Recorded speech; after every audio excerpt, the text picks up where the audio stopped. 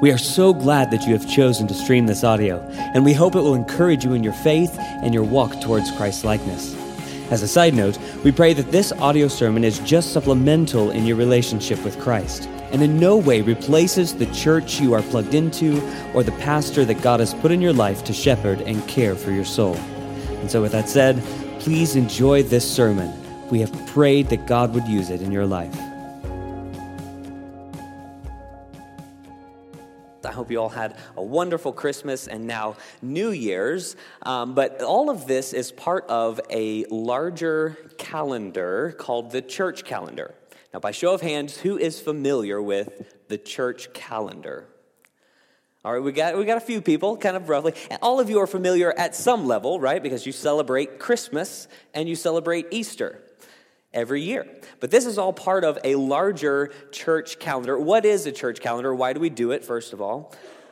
It's essentially a way to order our yearly lives around remembering what God has done, around the story. This is something that the people of God have been doing for 3,000 to 4,000 years. Ever since the time of the Exodus, the people of God have been yearly practicing things to remember what God has done.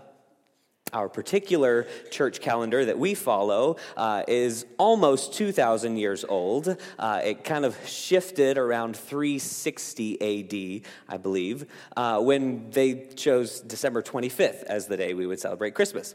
And so you'll see from this, hopefully you probably can't see the smaller months in the center, but this is essentially the full church calendar at a wide scope. We have the time of Advent, which we just celebrated, and now we're stepping into the time of Epiphany, which is, I'm sure, less familiar to most of you, but it's a time where we learn more about who Jesus is and what he has come to do. We'll talk a little bit more about it in just a second.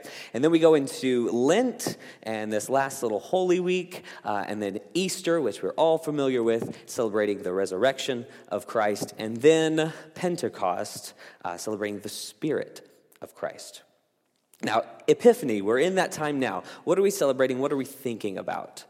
Well, we're thinking about what is known as the manifestations of Christ, or really answering these two questions. Who is Christ, and what has he come to do? And we learn these lessons that Christ is the divine Son of God, and he has come to save a people from every tribe, tongue, and nation. We learn these two lessons from three particular stories. The first one we lump in with Christmas, but it's actually the traveling of the Magi. It's typically a story celebrated at the beginning of the time of Epiphany, because it speaks these two messages really clearly. The Magi are coming and proclaiming that Jesus is the divine Son of God, but not just that. These travelers are coming from a foreign land, showing that God's heart all along has been for the nations, to save a people from every tribe, tongue, and nation. We also learn these lessons from two other stories, the baptism of Jesus and the miracles at the wedding feast of Cana. So we will look at some of those stories as we continue through this time. But today, we're going to look at these two questions and these two answers and find incredible answers in the passage that we're in today of who is Jesus, what is he about. And so let's turn now to Luke 2, verse, we're going to start in 41 is where we're going to start. Now, Jesus' parents went to Jerusalem every year at the feast of Passover.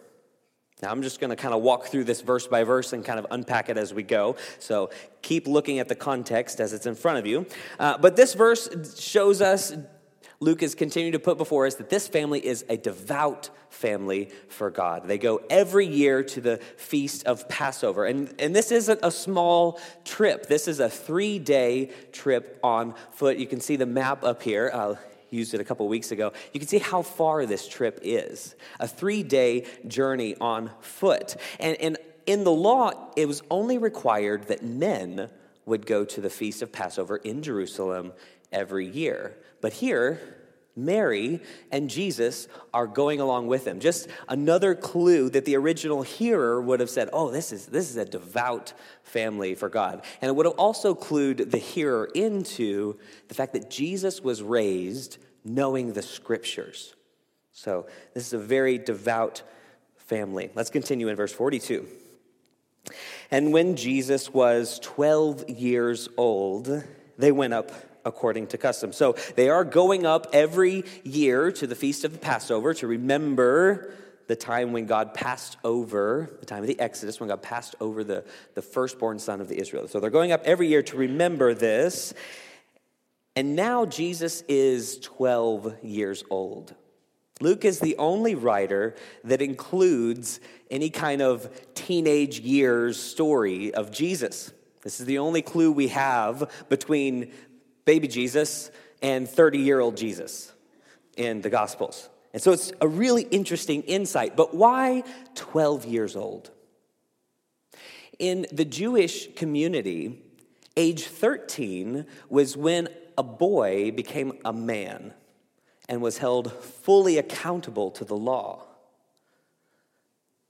It's an indictment on our own culture, probably a little bit. But the important part is, at age 12, leading up to 13, that whole year was the year of preparation for them becoming a man. And so often they would become an apprentice of their father. They would learn their father's trade within that 12th year of their life. So that is very significant in the story that we're going to continue to read. He's learning, and he's all about his father's trade. Let's continue in verse 43. And when the feast was ended, as they were returning, the boy Jesus stayed behind in Jerusalem. His parents did not know it, but supposing him to be in the group, they went a day's journey.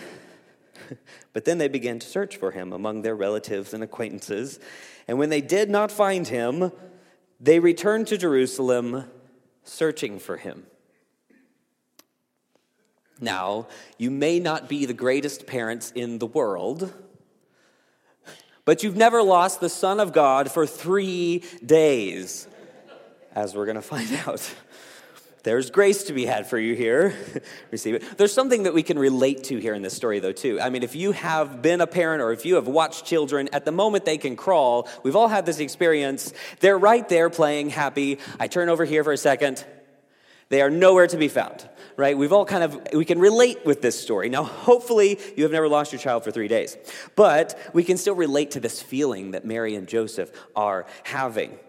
At the same time, there are some cultural differences here. Of course, they're traveling in a large group. It's on foot, 3-day travel. And so a large family, acquaintances, actually could be much like this church, right? If Cincinnati was Jerusalem, and we needed to go there every year on foot, we would probably all just go together, right? Family and acquaintances traveling together. And so at this age, whether it's cultural differences or Mary has this intense faith and trust in God that he's protecting Jesus, or in her relatives, whatever it might be, it still happens. Jesus is left in Jerusalem.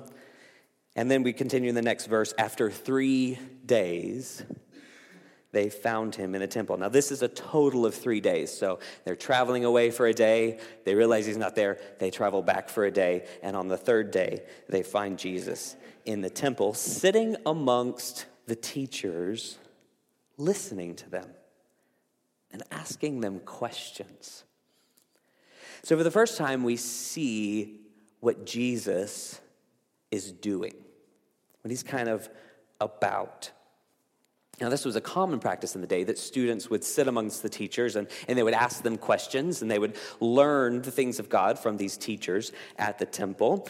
And so, some might say that Jesus is asking questions here and listening just to see where they're coming from so he can really show them what's right. I don't know that that's completely the truth. I think that Luke is pointing out here that Jesus is actually learning the scriptures. He is learning from these people. He's listening to them. He's asking questions. That is part of what is happening here. But also, Jesus, different than the other students, is giving answers to some of these things. So much so that in the next verse it says, and all who heard Jesus were amazed at his understanding and his answers. I like the way that this commentator explains this. He says, Jesus is not only soaking up the teachers of these sages, but he is engaging in dialogue with them. One may presume that Jesus and the teachers were absorbed with the task of discerning God's will by discussing matters of Scripture and tradition. So together with them, he is also kind of giving insight into these things that they don't understand, but he is also learning from them. Jesus has an astonishing understanding of Scripture, which we're going to continue to see as he refutes Satan in the temptation in the wilderness, and as he confronts the Pharisees and the Sadducees in chapters to come. Jesus has an astonishing understanding of Scripture and kind of clues us in to what a life devoted to God looks like. Even at a very young age, his life is completely devoted to God. All right, verse 48, let's continue. And when his parents saw him, they were astonished. And his mother said to him, "Son, why have you treated us so? Behold, your father and I have been searching for you in great distress." And he said to them, now again, this should give us a little bit of pause. We should take a deep breath here, because for the first time, we're going to hear what this God-man says.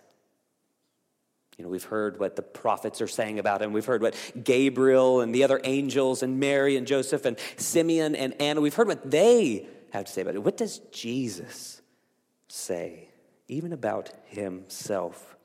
Jesus replies, "Why were you looking for me? Did you not know that I must be in my Father's house?" Now, don't miss the significance of this statement. I think it is the climax of this particular story. But Jesus, at age 12, and probably even earlier, is fully aware that he is the Son of God. I think this kind of gets lost on us a little bit because we often begin our prayers with Father. But we forget sometimes that the only way in which we can come to God, the God of the universe, and call him Father is because we are united in Christ, adopted as children. Prior to this, we see a few examples, a few illustrations of he is the father to the fatherless, but people don't address the God of the universe as Father. And so this would have been shocking to them. The teachers probably at best would be thinking, foolish child, Son of God. Joseph is probably having the ultimate stepdad experience. It's not talking about me. It's not talking about me. I don't know. Just trying to imagine the situation here. But what is their response to what Jesus says? Because it's going to clue us in a little bit more to what he's actually saying here. They respond in verse 50, and they did not understand the saying that he spoke to them. Now, why didn't they understand? That doesn't really make sense because you're talking mostly about Mary and Joseph here. Mary is fully aware that Jesus is the Son of God, right? She was there. She's fully aware of this. So it shouldn't really be surprising to her when Jesus would say, I must be about my Father's house. I must be in my Father's house. It's not really that confusing until we go back and try to translate this from the original language because it helps us to see it just a little bit more clearly. Literally, this statement, what Jesus is saying, is, I must be about my Father's. That's what he says. Kind of confusing, right? I must be about my Father's. You see, there's no noun in the sentence. We translate it as house because it kind of fits in the context of they're looking for him in a location, and so we put the word house in there to give it a noun. But Jesus doesn't use a noun. Now, does that make you think of any other time in which God speaks? And it's kind of confusing because he doesn't give us a noun. Clues us in maybe even to Moses talking to God at the bush, and he says, "Who should I say sent me?" And God says, "I am." We need a noun. We need something to understand this by. I am that I am. You see, there's no noun. There's no way to pin down who God is to something that we can understand. And in a similar way, Jesus is doing that here. I must be about my Father. And so this could also be translated, I think even a little better, I must be about my Father's will, my Father's business. What my Father is about, I am about. And we see this over and over in Luke's gospel. He uses this phrase, "It is necessary that I," connected with Jesus talking about his Father's will.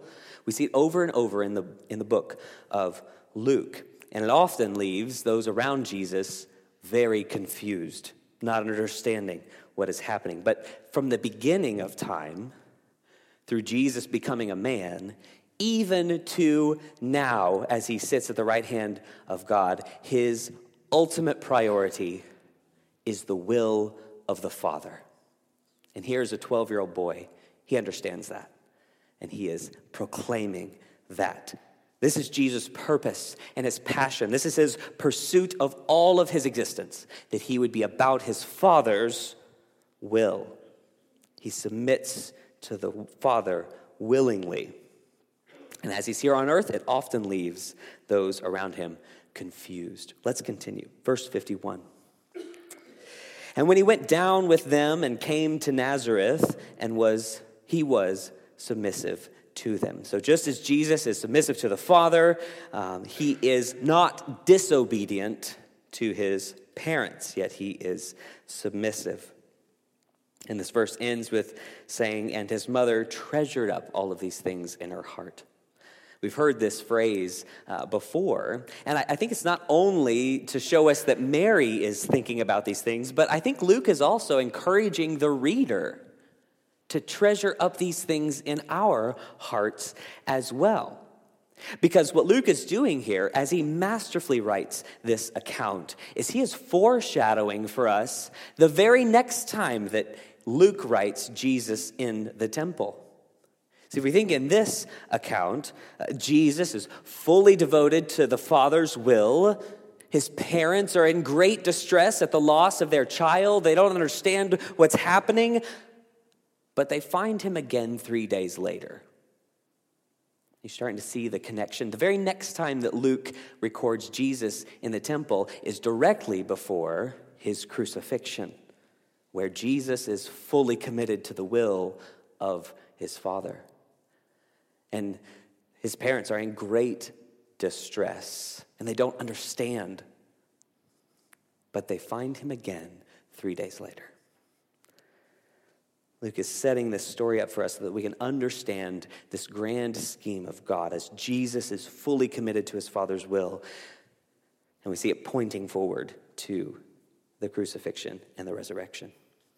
All right, and then we get to this last verse of chapter 2, which is a summary, really, of the greatest part of Jesus' life. So this kind of echoes what we read at the end of last week's sermon, which summarized the first 12 years of Jesus' life. And so the majority of Jesus' life on earth is summed up in one phrase. What is it? Verse 52. And Jesus increased in wisdom and in stature and in favor with God and man. Now, wouldn't you like that to be a summary statement for your life? Increasing in wisdom and in stature, in favor with God and with man. We'll come back to that as we think about time. But let's look at a few other things here. Increased in wisdom. What's the definition of wisdom?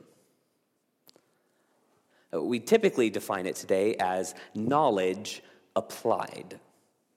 Right? But in Scripture, we see that it is connected intimately with the personhood of God, of the Father. So it's knowing and doing God's will. That is what wisdom means in Scripture. And so it's no accident that as Jesus is proclaiming here that I must be about my Father's will. It's what I've always been about. It's what I'm about. It's what I will be about for eternity future. He says that he increases in wisdom, in the knowledge and the application of his Father's will. So let's learn just a little bit more, because this is where things get a little bit fun. Let's learn just a little bit more about the person of Jesus Christ. He is, as we read earlier in Philippians 2, he is fully God, in the same nature as God, yet he is fully man. Right? We see that here in this passage. He's growing. He is fully man. And so how do we hold these two things together? How do we hold these two truths together? This great mystery of the person of Jesus Christ is intimately tied up within the great mystery of the Trinity itself. There's nothing that we can explain it by that completely helps us to understand it, but it's fun to continue to talk about it and learn about it. And so let's just dive into that just a little bit. In history, the danger with this one has been to lean too far to one side or the other. Early on, they would say that Jesus would confound his teachers by knowing the alphabet and language before they even taught it to him. Or he would do like magic tricks as miracles with his fellow students. That's not really what we see here in Scripture. So they would say his divinity was shown in his humanity in such a way that everyone, even as a child, could say, wow, this guy's amazing. That's not exactly what we're seeing in Scripture. Jesus was fully man. And so he humbled himself, actively taking on the form of human, which means he had all the same physical limitations that we have. He had to learn. He had to grow. He had to mature and eat and breathe. He was fully man. But our danger today is going the opposite direction, saying, oh, he was a good man. He was a great teacher, a good religious leader, but God himself, I don't know about that. That's our danger today. Luke doesn't give us that option. C.S. Lewis is famously quoted as saying that if Jesus says he's Lord, he can't be a great teacher and just a great teacher. He's either a liar, a lunatic, or he is indeed Lord. But really, there's only two options. Either he is the divine Son of God or he's not. That's what Luke is putting before us. Either Jesus is the divine Son of God or he is not. Follow me on this gross oversimplification. If Jesus were not fully God, he could not have lived a perfect life and couldn't be the sufficient once-for-all sacrifice for sin. If Jesus were not fully man, he couldn't have been the blood sacrifice, which is required to atone for sin. This God-man is the necessary mediator between God and man, which brings us to an interesting question. If he's all the time fully God, fully man, how does someone who's omniscient, who knows all things, how does he learn something? Right? That one will get you thinking for a while. Well, like I said, this great mystery of the God-man is wrapped up within the mystery of the Trinity. I'm going to quote just two individuals who are much smarter than myself to help us try to understand this, and it's going to bring us right back to where we've been. D.A. Carson says, "The Son of God abandoned any use of his divine prerogatives and capabilities, which, as a man, he would have not enjoyed, unless his heavenly Father gave him direction to use such prerogatives. He, therefore, would not use his powers to turn stones into bread for himself. That would have been to vitiate or damage his identification with human beings, and therefore to abandon his mission. For human beings do not have instant access to such solutions. His mission prohibited him from arrogating or delegating to himself the prerogatives rightly his. But if that mission required him to multiply loaves for the sake of 5,000, he did so. Even his knowledge was self-confessedly limited. And he's referring here to when Jesus said, "I don't know the hour which I will return." J.I. Packer picks up with this thought and says, just as Jesus did not do all that he could have done because certain things were not his Father's will, remember, this is what Jesus is all about, so he did not consciously know all that he might have known, but only what the Father willed him to know. His knowing, like the rest of his activity, was bounded by Jesus' act of submission by the Father's will. And therefore, the reason why he was ignorant of, for instance, the date of his return was not that he had given up the power to know all things at the incarnation, but that the Father had not willed that he should have this particular piece of knowledge while on earth. Clear as mud. Jesus, even in his self-confession in this passage, is saying that my greatest priority in life, in existence, is the Father's will. And it's of greater priority to me than accessing all of my divine abilities. This applies even to the cross. His love for us and reconciling us to the Father. He says that is of greater priority to me than accessing all of my divine abilities, which he could have done. Think of it, at the cross.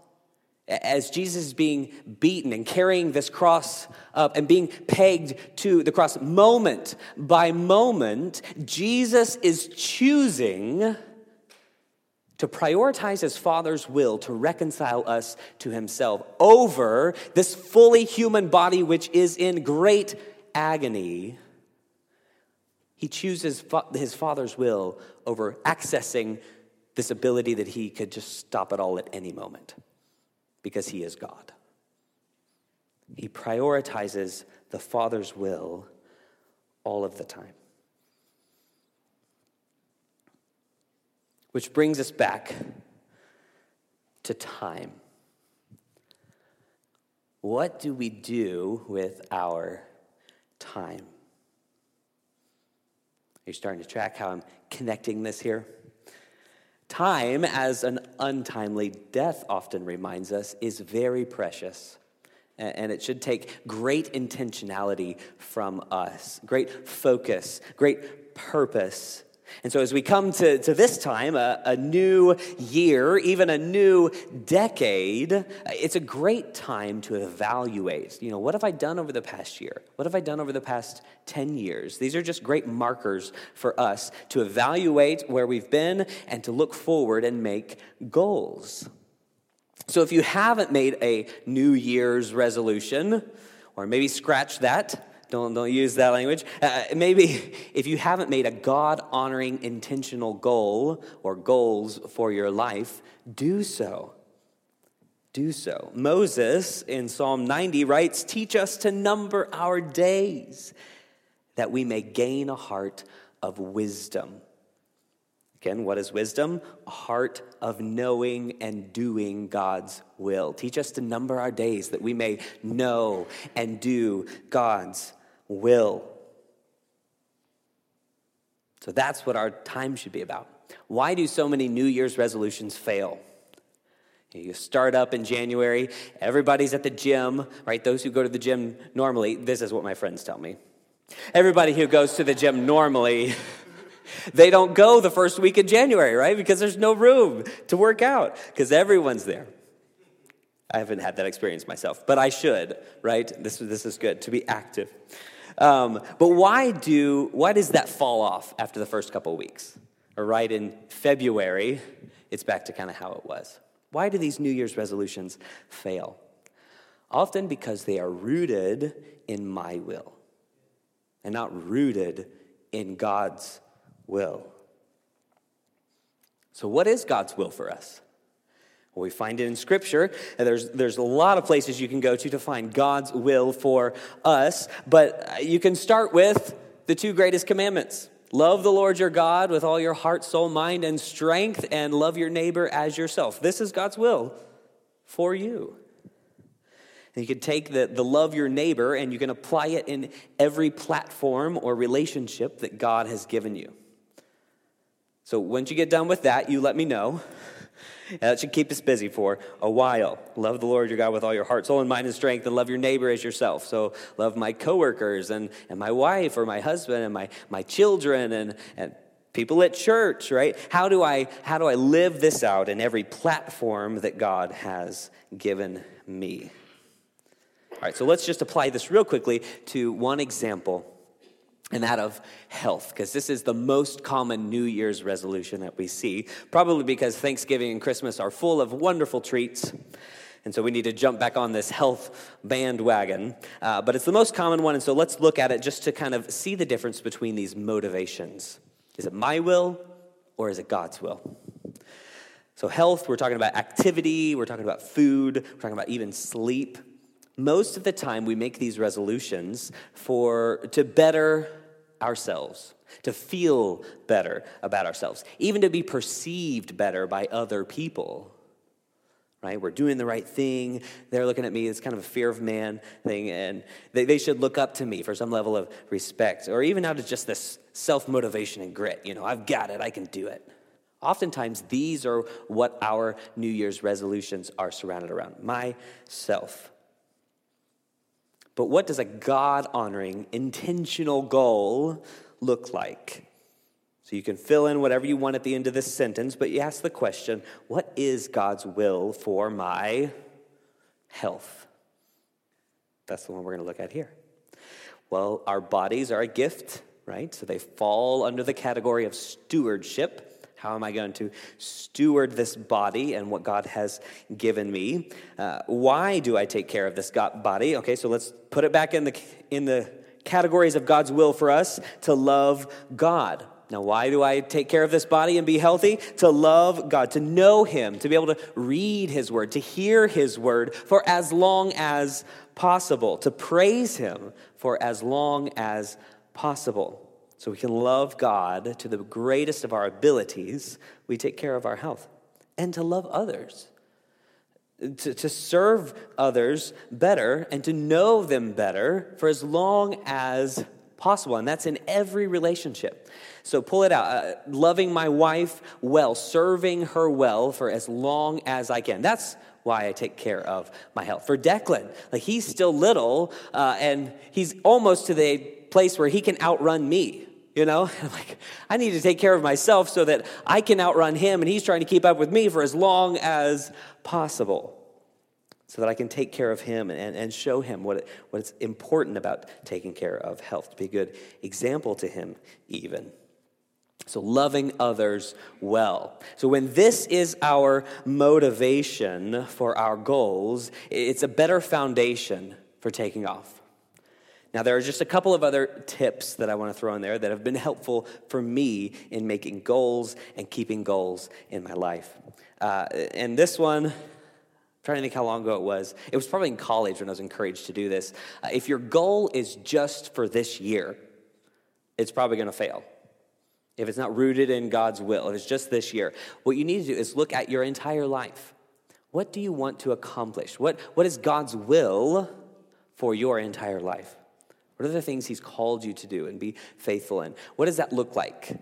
You can even go to your eulogy if you would like. What is going to be said at my eulogy? Does that make sense? Then you start to pare it back. Okay, what does it look like over the next 10 years? This is a great year to do this. Over the next decade, by 2030, how do I want to have grown in my knowledge of Scripture? How do I want to have bettered myself and served those around me better? in the next 10 years? What does that look like? So these are still pretty loose goals by this point. And then you start to pare it down. The next 5 years. And then the next year, what does it look like? And how can I practically do this in the next months ahead? Stepping in that direction. In the next week. In these days. How do I do this? And so there are some incredible planners out there that help with this. The Full Focus Planner is one of them. The Franklin Covey system. There's lots of them out there that can help us think of our goals in large, because when you have that large goal in mind, it helps keep that motivation of moving forward day by day in that direction. There's just a few other things. This one was really helpful for me. Make what you want to do 15 seconds easier to do, and make what you don't want to do 15 seconds harder to do. Does that make sense? They've shown if you make it 15 seconds easier to do, you're much more likely to do it. So put your Bible and your journal or whatever it is in a spot that's easy to access. It's ready to go the next morning when you wake up. It's even open to where you're going to study and where you can write. You always have a pen there. Just make it easier to do what you want to do. Make what you don't want to do, watching too much Netflix, harder to do. Sign out of it every time or something. You have to figure out how 15 seconds, make it harder to do. It's been a very helpful tool for me. So let's bring this all back. What if we learned about Jesus today? That he is, even as a 12-year-old, he's proclaiming that he is always about the Father's will. This God-man reveals to us that his existence is all about fulfilling the will of God, the Father. So let us be more like Jesus. Let's pray. Father God, we thank you for Christ. We thank you that you have revealed through your word such incredible truths that we can get a glimpse to understand who you are, who Christ is, and what he is about, and that it motivates our existence. It motivates every step that we take from day to day. Be with us even throughout this next week. If we think about our goals, what it is that you put on our hearts and you've called us to, may we be intentional about every moment that you give to us here on the earth, that we may glorify you and enjoy you more. Be with us, and we pray all of this in Christ's name. Amen.